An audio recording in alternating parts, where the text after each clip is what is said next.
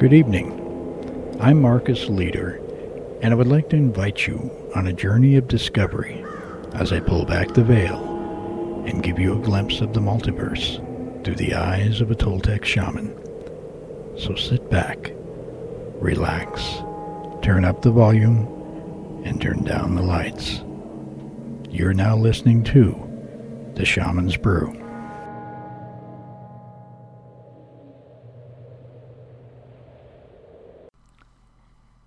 Hello and welcome to this week's show. In last week's show, I told you a little bit about a format change that I was implementing and how I was shifting the focus of the show from entertainment to an educational design. I will still have occasional stories, and I will also have special shows about off-topic items such as paranormal phenomenon, just to demonstrate to you that all these topics are connected and relative to each other. I also told you about the single most valuable lesson that anyone can learn to help them advance physically, mentally, and spiritually is that of consciousness, exploration, and manipulation, using the tools of perception and awareness. These are the most powerful tools a shaman can wield. They are the very keys of the kingdom that will open the doorways and portals to realms and forces beyond your imaginations. This is a very personal journey and involves no one but yourself. There will be no pop quizzes, no tests, and no final grades because no one has a right to judge or measure the quality or quantity of your being but you. At the end of a life cycle in the physical realm, you will reflect and analyze your actions and accomplishments on levels of association that you cannot even conceive with the limited perceptions of an incarnated being. You will do this with the intent of perfection, and you will not be judged, not even by yourself. You will simply learn and evolve. This is why our relationship with any deity of your choice, be it from a traditional religion, science, or none at all, is a very personal one and requires no outside assistance. Your conception of deity is part of you and will not judge you as a separate entity. You are your only judge. Now, I don't know about you, but this is getting a little bit too heavy for me, so let's get into the show and get this started. In my last show, I told you about the most influential person in my life, my friend and teacher, Dr. Carlos Castaneda. I was lucky enough to have one of the only recorded interviews with Carlos that I shared with you at that time. In tonight's show, I am going to introduce you to the second most influential person in my life, Robert Monroe of the Monroe Institute. I have for you a presentation that Bob did several years ago regarding his life and the technology he pioneered called HemiSync. This technology is going to be one of the most powerful teaching tools that I will be using with those who wish to become my students. Together, we will be working with the tools from the Monroe Institute as well as those that I acquired in my apprenticeship with Carlos Castaneda. I am a private researcher for the Monroe Institute, and my field of research specializes in the manipulation of the assemblage point of awareness using the tools of the HemiSync technology. Through this method of teaching, you will reach levels of adeptness that normally take shamans years to reach in only a matter of months.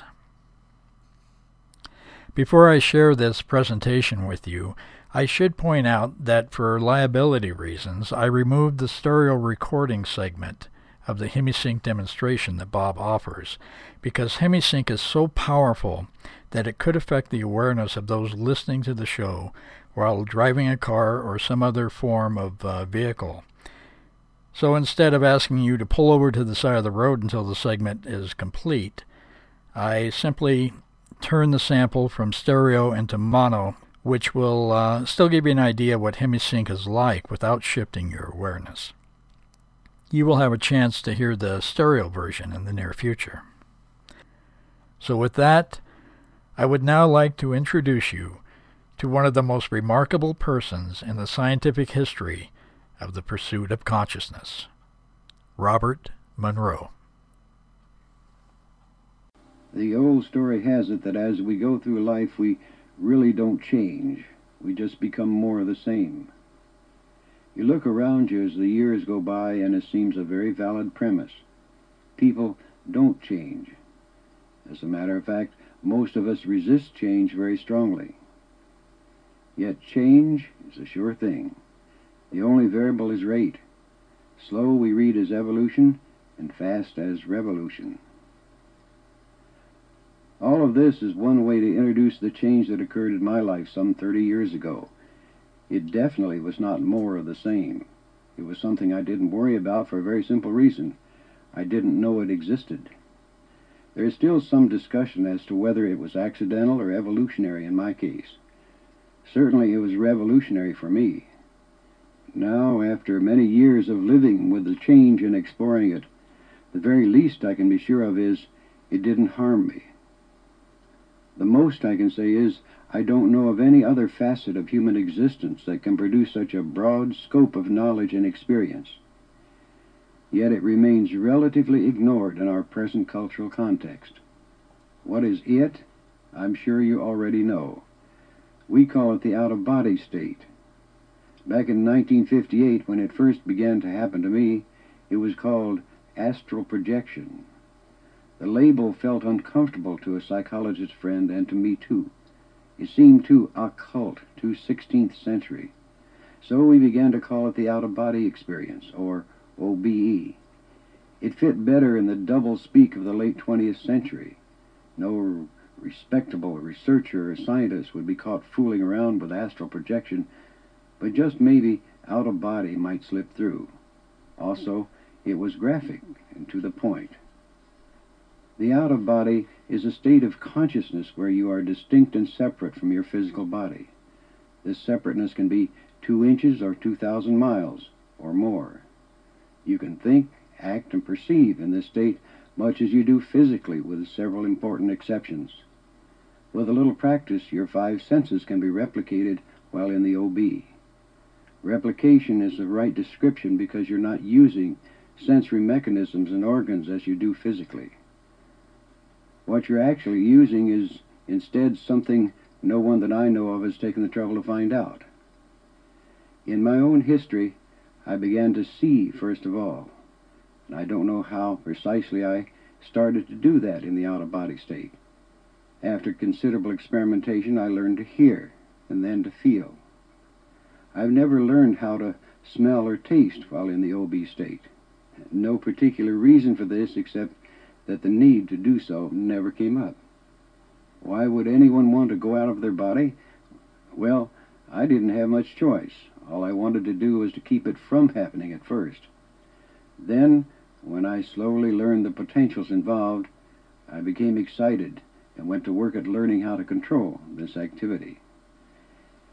If all of this sounds wild, weird, or nonsense, you're just about where I was 30 years ago, and I don't blame you. If someone had told me then that I would be talking with you now about such things, I would have snorted in disgust and disbelief, and I would have recommended that he see a psychiatrist. But this is now, and some of my best friends are psychiatrists, but not in a doctor-patient relationship. Today, there are over 120 consultants and associates ranging from MDs, psychologists, college professors, physicists, and scientists to engineers and corporate executives, all actively involved in the research and educational organization we call the Monroe Institute. Each has a personal or professional interest in the out-of-body state. The Institute is internationally known for its studies in human consciousness and the use of sound wave patterns to assist changes in states of being. One of these, of course, is the out-of-body state. Evidence of change. Recent research, not ours, has shown that 25% of our nation's population remembers having at least one spontaneous out-of-body experience.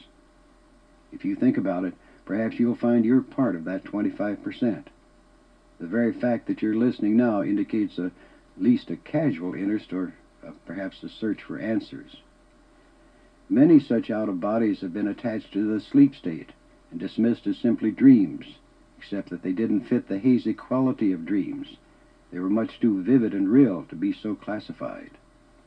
Other spontaneous OBs have occurred under anesthesia during surgery, where the patient found himself some 6 or 8 feet above the operating table and later reported what he saw and heard from this vantage point, which would have been a physical impossibility. These are happening every day. They're unreported for the most part. Others occur during moments of unconsciousness caused by an accident or something like that. Most are relegated to an odd event and tucked away in memory as an anomaly that never happened. Our belief systems wouldn't let it be otherwise. Again, in my own case, it took a full year of spontaneous and willful out-of-body excursions with growing validation and documentations before I accepted the reality of it. The most profound of the spontaneous out-of-bodies is what is now called the near-death experience. Again, these are taking place daily, usually during surgery and under anesthesia. More and more are being reported due to the efforts and publicity by several organizations that have sprung up to investigate this phenomenon. Most near-death out-of-body experiences have the effect of changing completely the belief systems of the patient, and thus their lives. They come back knowing they are more than their physical body, and without any equivocation, they will survive physical death.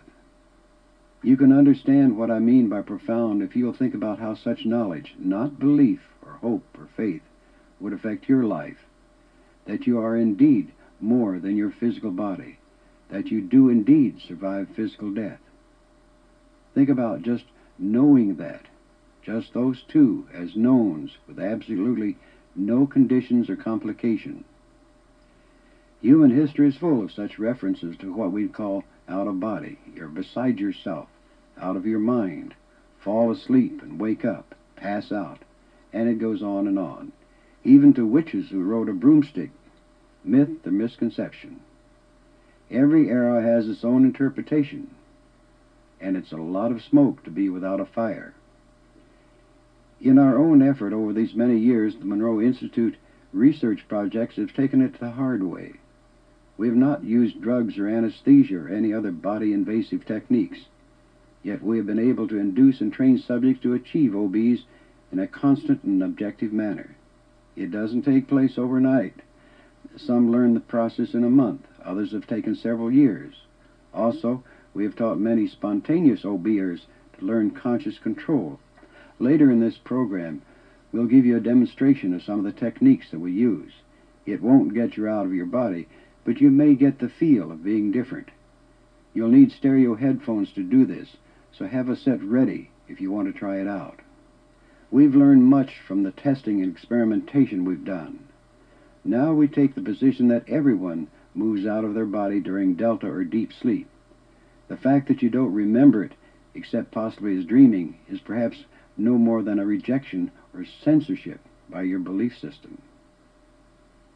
In the beginning of out-of-body activity, you retain the form of your physical body, head, shoulders, chest, arms, legs, and so on.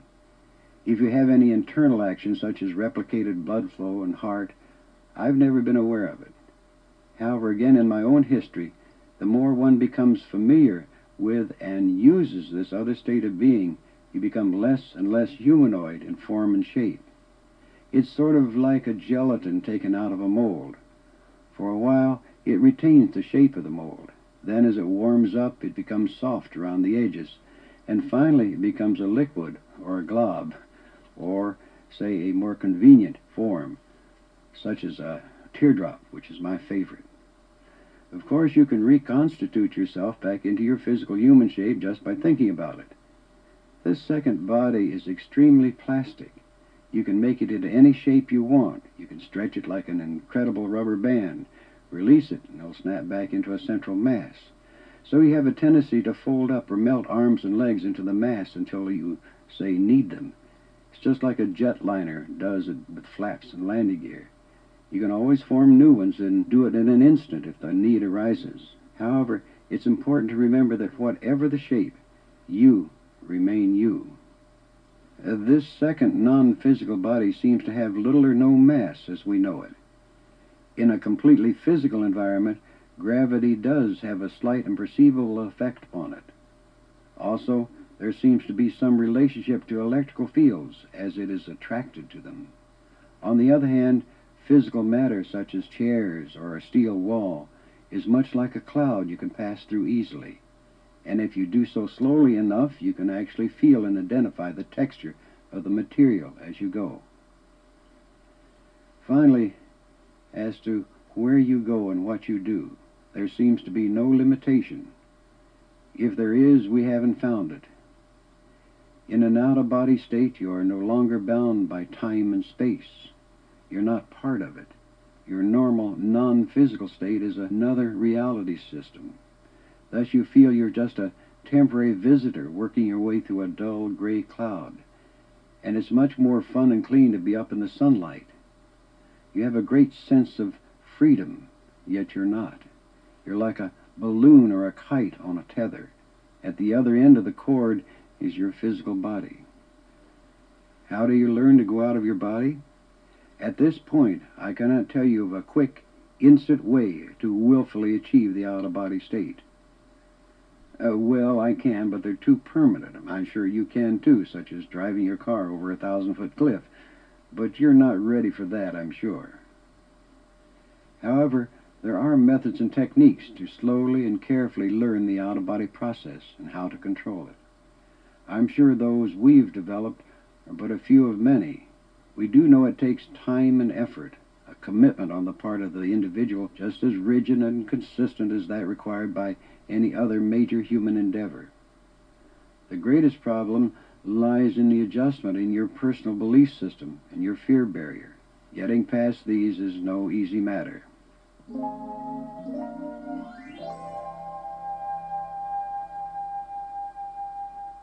Perhaps it will help if I get a little bit more personal. Perhaps you can understand a little better. Back in 1958, without any seeming cause, I began to float out of my physical body. It was not during sleep, so I couldn't label it as simply a dream. I had full conscious awareness of what was happening, which of course only made it worse. That meant to me some form of severe hallucination caused by something dangerous, a brain tumor or a stroke, or some mental illness. At the time, I was in reasonably good health, had no major problems or stress, just an ordinary guy doing ordinary things. I owned several radio stations, had offices on Madison Avenue in New York, a home in Westchester County, and not the least, a wife and 2 small children. I was taking no medication, used no drugs, and drank very little alcohol. I was not particularly involved in any religious activity, nor was I a deep student of philosophies and Eastern disciplines. The point of all this is to show how completely unprepared I was for such a radical change. Perhaps the best way to convey what is meant by the out-of-body experience is to describe that first time it happened to me. For some weeks I had encountered a strange sense of vibration, which I felt when I lay down for a nap or for a night's sleep. It didn't take place every time, but often enough to give me concern. When I felt the vibration begin, my body became paralyzed and I couldn't move, and it took tremendous effort to sit up. And when I did, the vibrations faded away. I went to my doctor about it, and after an examination, he couldn't find any reason for it, and he sent me home with some pills to help me relax more. Like most of us, I didn't take them regularly. I either forgot about it or they made me too dopey or sleepy. Finally, I stopped fighting the sensation, saying to myself, if it's going to kill me, let it happen, let's get it over with. So the next time when I lay down and the vibration surged into me, I just lay there and waited for something to happen. It was an anticlimax when nothing did. The sensation simply faded away after about 5 minutes. After that, I simply waited for the vibrations to get through their cycle, and then I would go to sleep. I stopped worrying about it.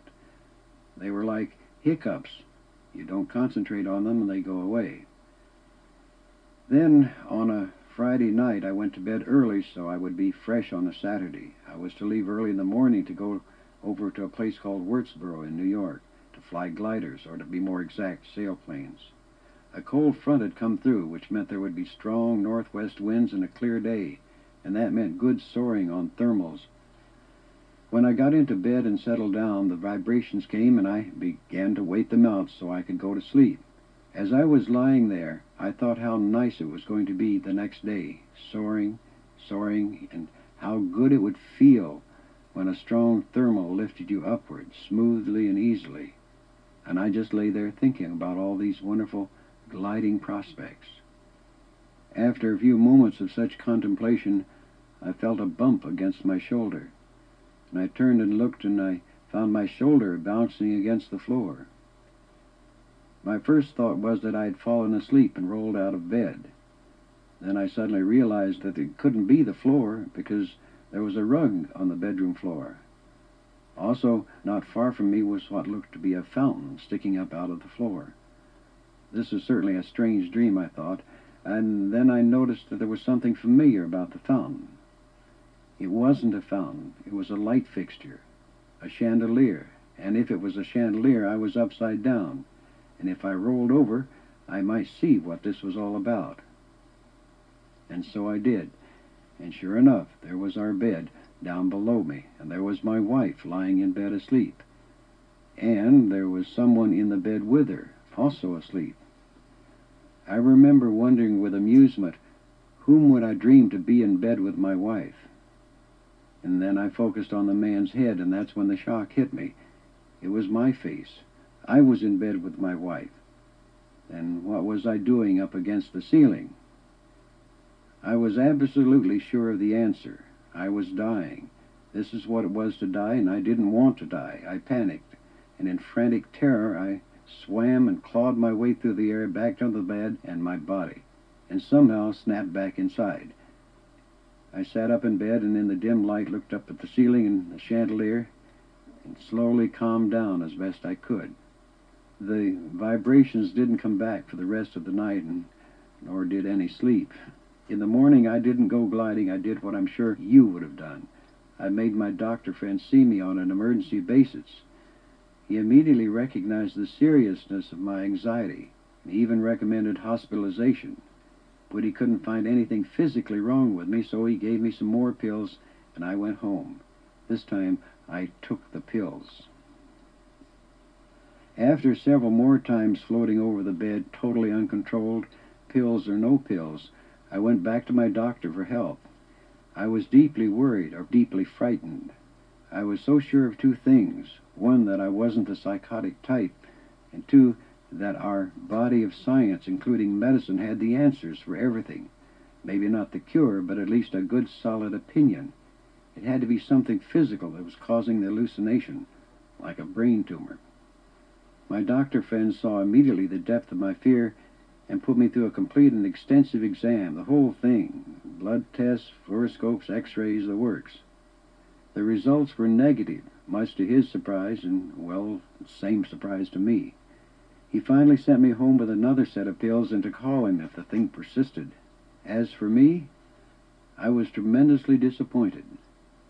I was sure there would be a reasonable answer or a good opinion based on previous scientific research or studies. But there was none. No recognized and acceptable authority on the subject. The only recommendation I received was 5 to 10 years of psychotherapy. More, those I talked to were not even particularly curious, polite, but that's about all. Western civilization, in which I was an active participant and believer, had let me down. It was a very lonely moment. After about the 10th OB experience, without any effects other than my own terror and fright, I suddenly realized the obvious. It wasn't going to kill me. The thing itself actually was not going to kill me. And whatever else, I just might not be hallucinating, because, like the chandelier from the ceiling perspective, I was getting small bits of verification that were useful only to me. From that moment on, I stopped being afraid of going out of the body. That's not to say I didn't later encounter some very fearsome situations. I did. But after that, it was a simple need to get the thing under control, to somehow first to learn to stop it when I wanted to, and then to learn how to start it if I felt like it. I began taking careful notes, attempting to be as objective as I possibly could. The record-keeping might help me, review what was happening. Also, to gather information and help in some form of testing, we set up a research and development division in a corporation privately owned by me and my family. This eventually became the Monroe Institute. So that there can be no misconception, all of this organized effort and expenditure was not aimed at the betterment of humankind. It was not set up to prove to the scientific community and the world at large that there truly was such a phenomenon as the out-of-body experience. Thus, no academic papers of our work appeared in any scientific journals. Orthodox scientific methods were followed whenever feasible, but not in an orderly manner. Until 1971, the whole process operated very quietly, if not exactly covertly. After all, I was the head of a very conventional business and dealing with conventional people. I was sure any public revelation of my secret life activity would bring an adverse effect upon my ability to conduct such businesses. In retrospect, I still believed it was good reasoning. Thus, the original purpose was solely to solve my own personal and urgent needs, to learn how to control and understand what was happening to me. I was the one who needed help, so the motive to learn and investigate was personal and selfish, not profound or idealistic or noble. I offer no apology for this simply because I was the one who was paying the bills. I will admit to one thing. Once the fear was gone, it was replaced by something equally demanding. I got curious and a little less lonely. The adventures of those early days and the incidents and activities that took place back then appear in detail in my book, Journeys Out of the Body, which was first published in 1971 by Doubleday and is still in print and in the bookstores. In the out-of-body booklet which you receive with this tape, there are some additional excerpts from those early years of learning that may be of interest to you. I think that perhaps I ought to acquaint you with our position as to reporting of my out-of-body activities and other events, as well as our related research. We attempt to tell it like it is. We try to strip away any myths, religious beliefs, conventional ethics, morality, and other factors that might distort the picture. We try to begin with a clean slate, as it were. By doing so, we hope to uncover new views on old ideas that make sense to the late 20th century Western mind. Above all, we don't place value judgments on any event or information. So far, it seems to work. Sometimes not easily because physical imprints die hard. An early item of interest might be one of the first major evidential trips I made, and a peculiar part that almost went unnoticed. A psychologist friend, Foster Bradshaw, who lived several miles away, began to work with us as a consultant, and we had a standing agreement that whenever I felt like it, I should try to reach him during an out-of-body state. One weekend, I called to find Brad sick in bed with a cold, and after hanging up the phone, I decided it would be an ideal time to try it. I knew where he was, and I knew the direction of his house, so he should be an easy target. That afternoon, I finally was able to roll out of my body, then lift up through the roof of my one-room cabin office and head over the treetops to Brad's house. I finally got there, and I went through the wall into his bedroom, and to my surprise, he wasn't in bed, and nor was he in the bathroom. I went back outside, out through the wall, to be sure I had the right room. When I went out behind the house, I saw his wife coming out the back door, followed by Brad, and then they headed for the garage. I tried to get his wife's attention without success, and then I turned to Brad and tried to get his attention, and after much gyrating in the air in front of him as he walked, he responded with, "Well, I see you made it." Greatly satisfied and excited, I returned back to the body and wrote down what I had seen and heard, and the real clock time. Checking in that night with Brad, he told me that he indeed was not in his bed at that time. He had gotten bored and had decided to go with his wife to the post office. They were walking across the back lawn at exactly the time I had indicated. My description of their clothing matched perfectly, but Brad did not remember talking with me. The strange part of the event? On my way to visit Brad in the out-of-body state, I suddenly felt I didn't have enough energy to make it and began to sag downward into the trees. At that moment, someone helped me. I felt a hand under each elbow lifting me up in the direction of Brad's house. When I got there, the hands released me and left. Who were these helpers? I still am not sure. Another incident comes to mind from back in the early days. Just as I was getting comfortable with a technique I had learned to induce the out-of-body state, an interesting lesson came about. I guess that's what you would call it. It was afternoon, and I lay down in the cot in my cabin office and started to use this separation process. I just was able to roll out of the physical when I felt someone grabbing me from behind, and I could feel this strange body plastered against my back, and a head poked over my shoulder. And the lips and the head were next to my ear, and there was a loud and deep panting right in my ear. I could hear it very loudly. I immediately reacted. Some monster was trying to take over and get into my body. I turned and slipped back into the physical as fast as I could. I sat up and looked around. There was nothing unusual. Everything was the same, and no sign of the monster. I tried the technique a second time, and as soon as I started to move out of the body, there was the monster again, holding onto my back and panting in my ear. I quickly moved back into the physical and called it a day. The next morning, after 3 more attempts to get out of body by this method, and still finding the monster on my back, I got angry. Who is this character that thinks he can interfere in my life? So when I rolled out of my body again, and there it was, on my back, groaning, head over my shoulder, I reached back and tried to pull it off. My hand touched the face, and then the chin and the cheek, and they had whiskers. Whiskers, that meant a male, and I didn't like the idea of a male hanging on to me like that. I slipped back in the body and tried to figure out how to get rid of him.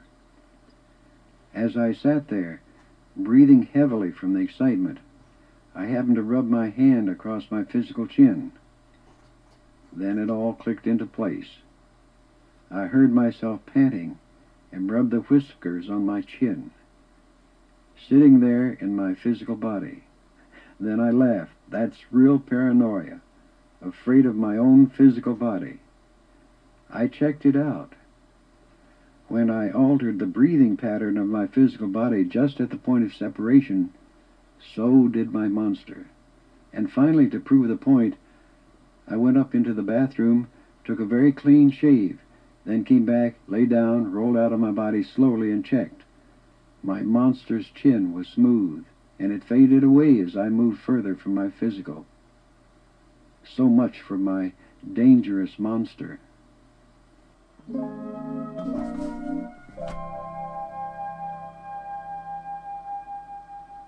In those early turbulent days, we finally moved to set up some kind of program that would develop conscious control of the out-of-body process.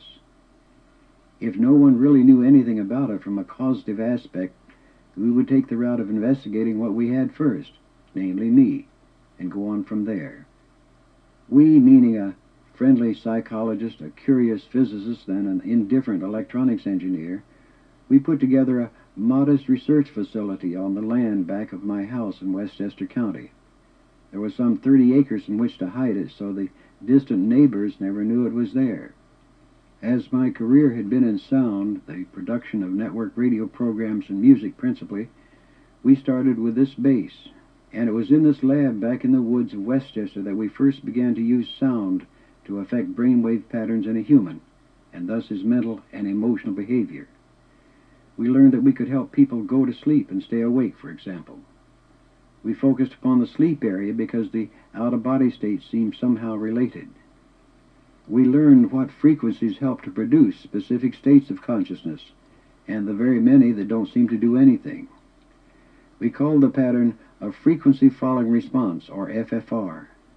And what we do today, both in education and research in our laboratory, is an evolving and sophisticated extrapolation of what began way back then. The fallout from our main effort brought such applications as a drugless means to go into and control sleep, keeping awake, intense focus of attention, accelerated learning of both mental and motor skills, self-acquisition of various levels of individual consciousness, stress tension reduction, and pain control, to name a few. We call the process hemisync, for hemispheric synchronization, which is a description of the coherent EEG brain pattern evoked by the method. So that you can get the feel of the process, we're going to run a short demonstration of hemisync sound. It will not get you out of your body or anything remotely near it, but it may give you a feel as to how the technique is applied. You will need stereo headphones to make it effective. If you have a set, put them on now, if you haven't already. Here we go.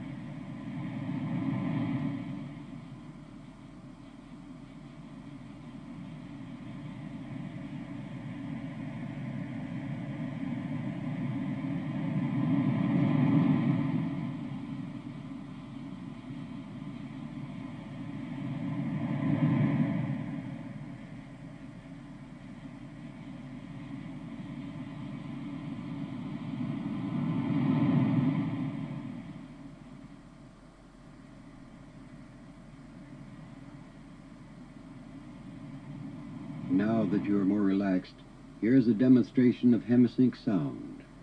First, we change the background sound from ocean surf to pink sound.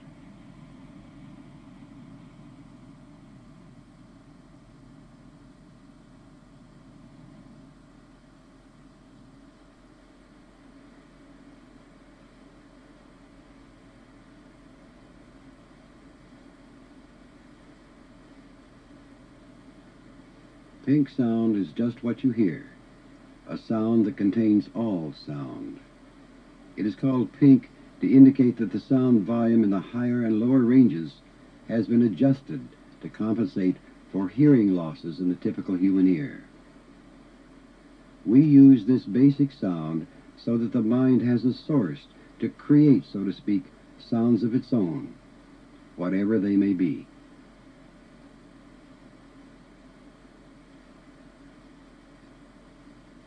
Next, we put a simple, clear tone in one ear, like this.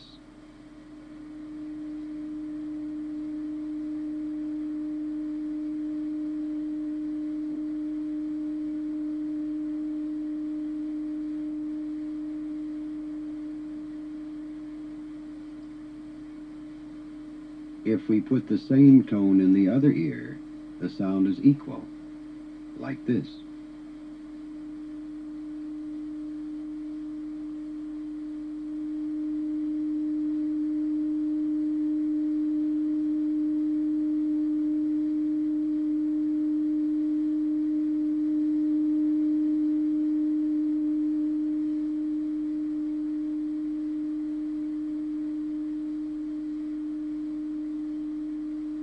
So we remove the identical sound from one ear and instead use a slightly different sound, different in frequency or vibration. And listen now to the effect.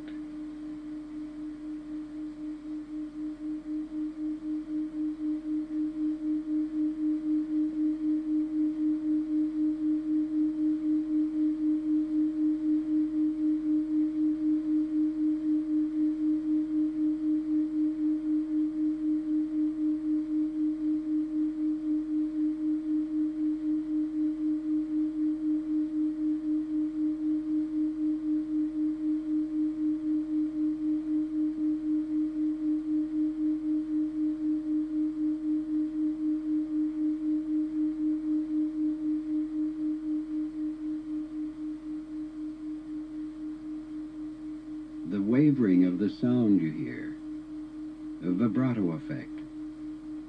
This is created by you in your mind. It is not of itself on the tape. It is a pattern synthesized by the coordination of the right and left hemispheres of your brain. Hemisync, or hemispheric synchronization.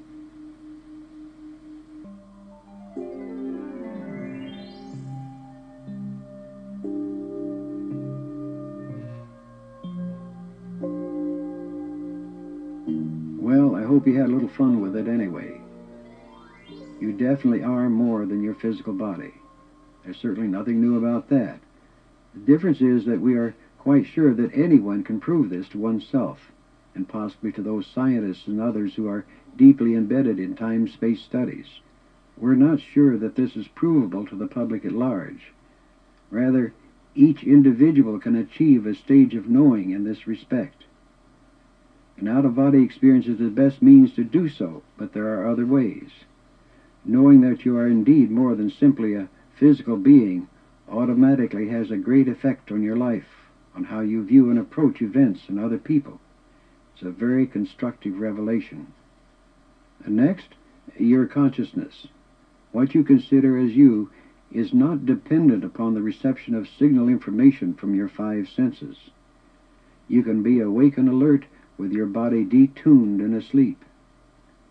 This automatically poses the question, what happens when you're unconscious, such as in sleep, or a blow to the head, or under anesthesia, for example?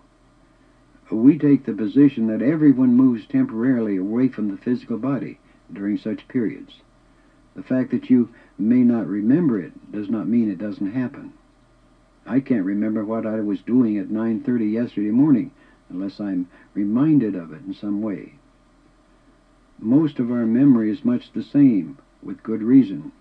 We have software that provides backup, but not enough bytes to handle in immediate form all of our memory.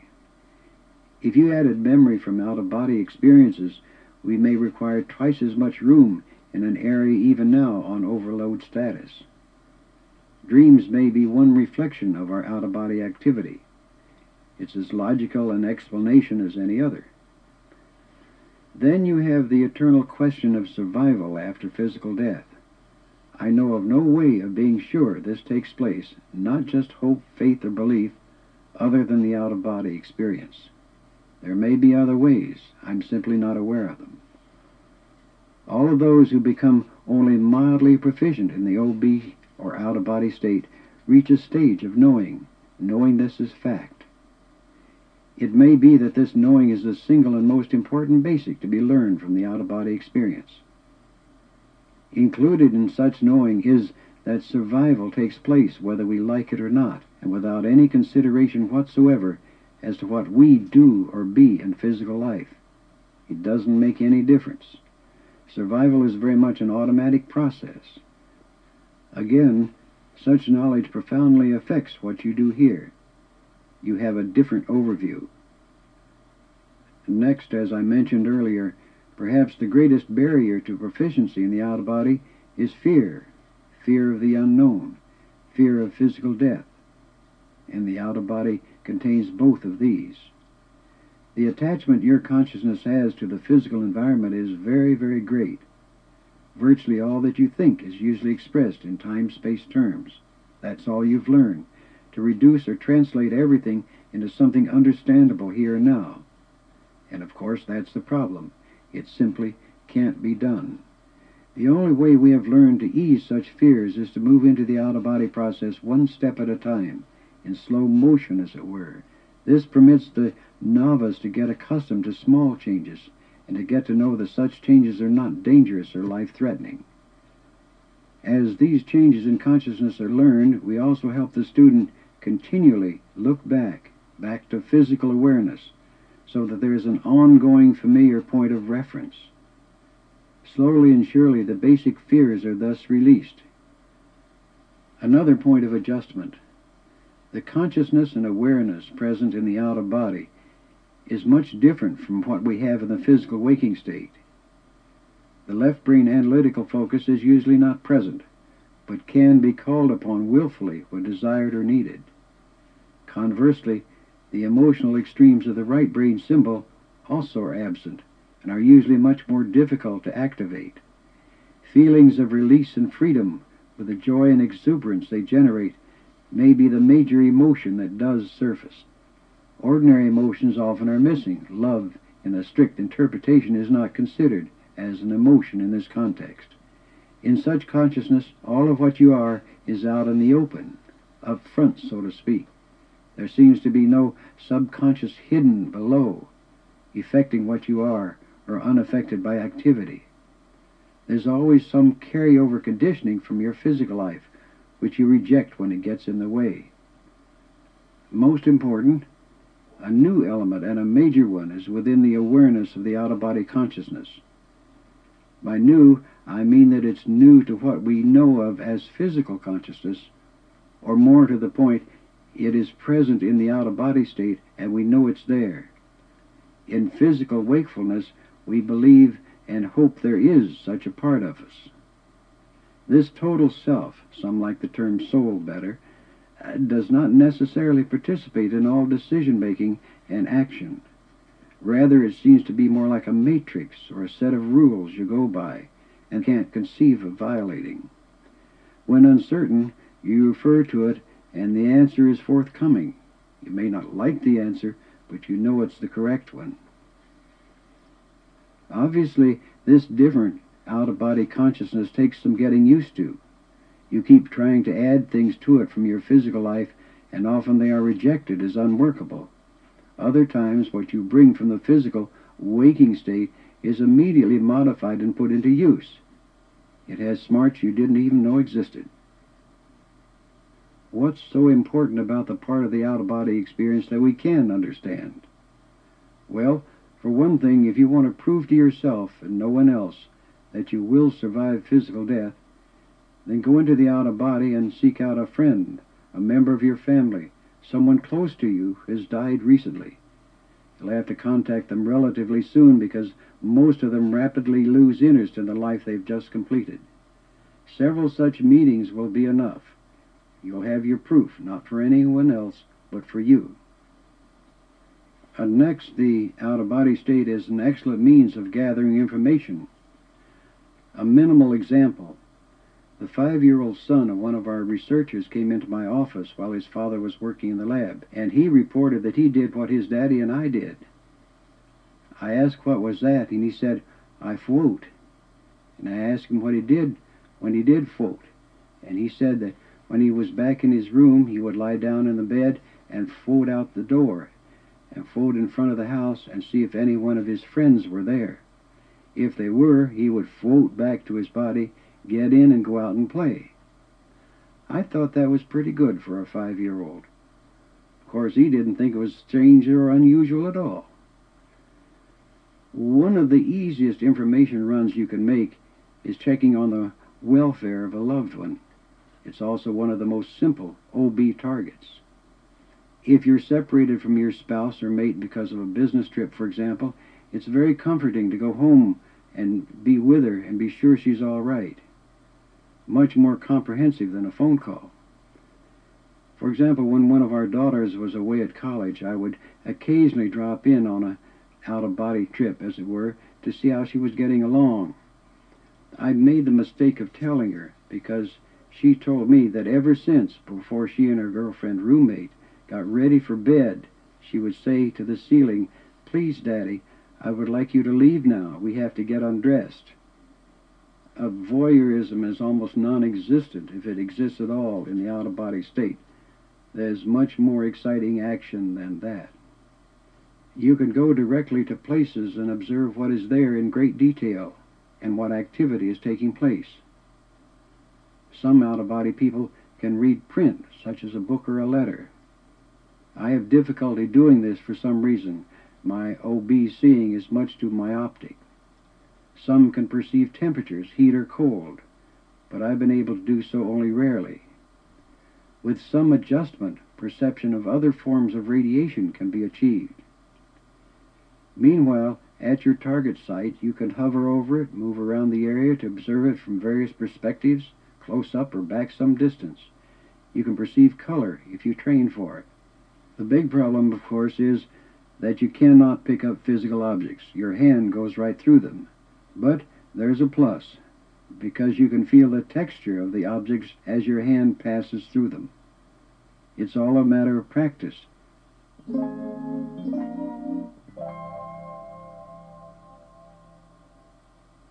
So, after some 30 years of dealing with the out-of-body experiences, here are a few no's I can pass along. First, an out-of-body is not going to kill you, just as I like to report.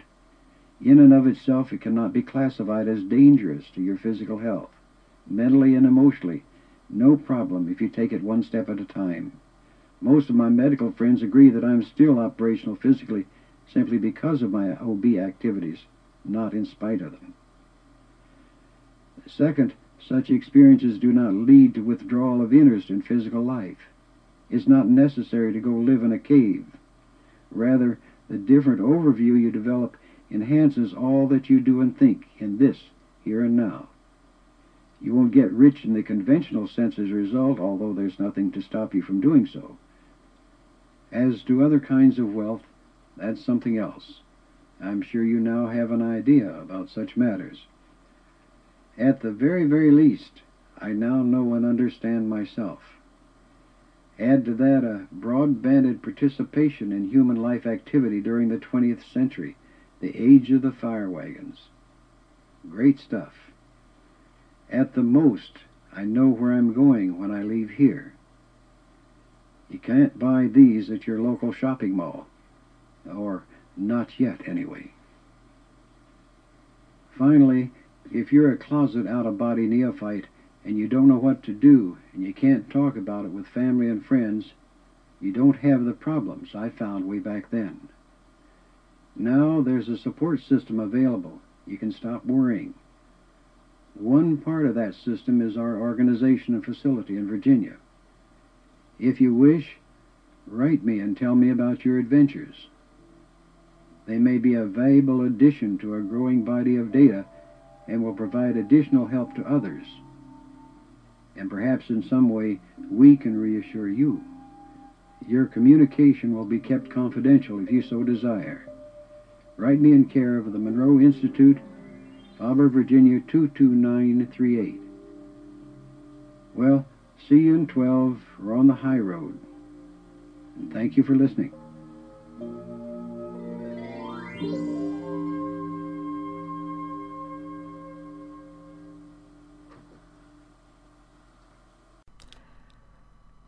Robert left this world in 1995, but I know firsthand that he continues his research on the other side, on levels that we cannot comprehend with our physical world sciences. This has been also validated by other colleagues through their own personal experiences and observations. Oh, and Bob, I know how significant radio was in your life. So if by chance you have a way of tuning in to Jackalope Radio from your heavenly lab, thank you for all that you have done and continue to do to help humanity on this journey through the multiverse. I am honored to be even a small part of your organization and life's work. In next week's show, I am going to give you a guided tour of the Monroe Institute and the technology they offer. I will also talk with you about the cutting-edge nature of my own research with the Institute. Also next week, I'm going to be putting up the first giveaway prize that I spoke to you about in previous shows. It'll be a 5,000-year-old bog oak talisman that's been blessed and charged by the Archdruid of Ireland himself up on Tara Hill. This talisman is worth retail approximately $200. And it's yours for free if you happen to be the lucky one whose email address is randomly drawn by a random program that I'm using. In order to be eligible for this product, you will need to send me your email address, so be sure to email me. And you can email me for any reason, to say hi, to ask questions, to say you like the show or you think it sucks. It's up to you. But also, any suggestions you have, or if you just want to be added, to the drawing list, that's perfectly fine. You can reach me at marcus@theshamansbrew.com. Until then, this is Marcus Leader, and you have been listening to The Shaman's Brew on Jackalope 105 FM on the Jackalope Media Network.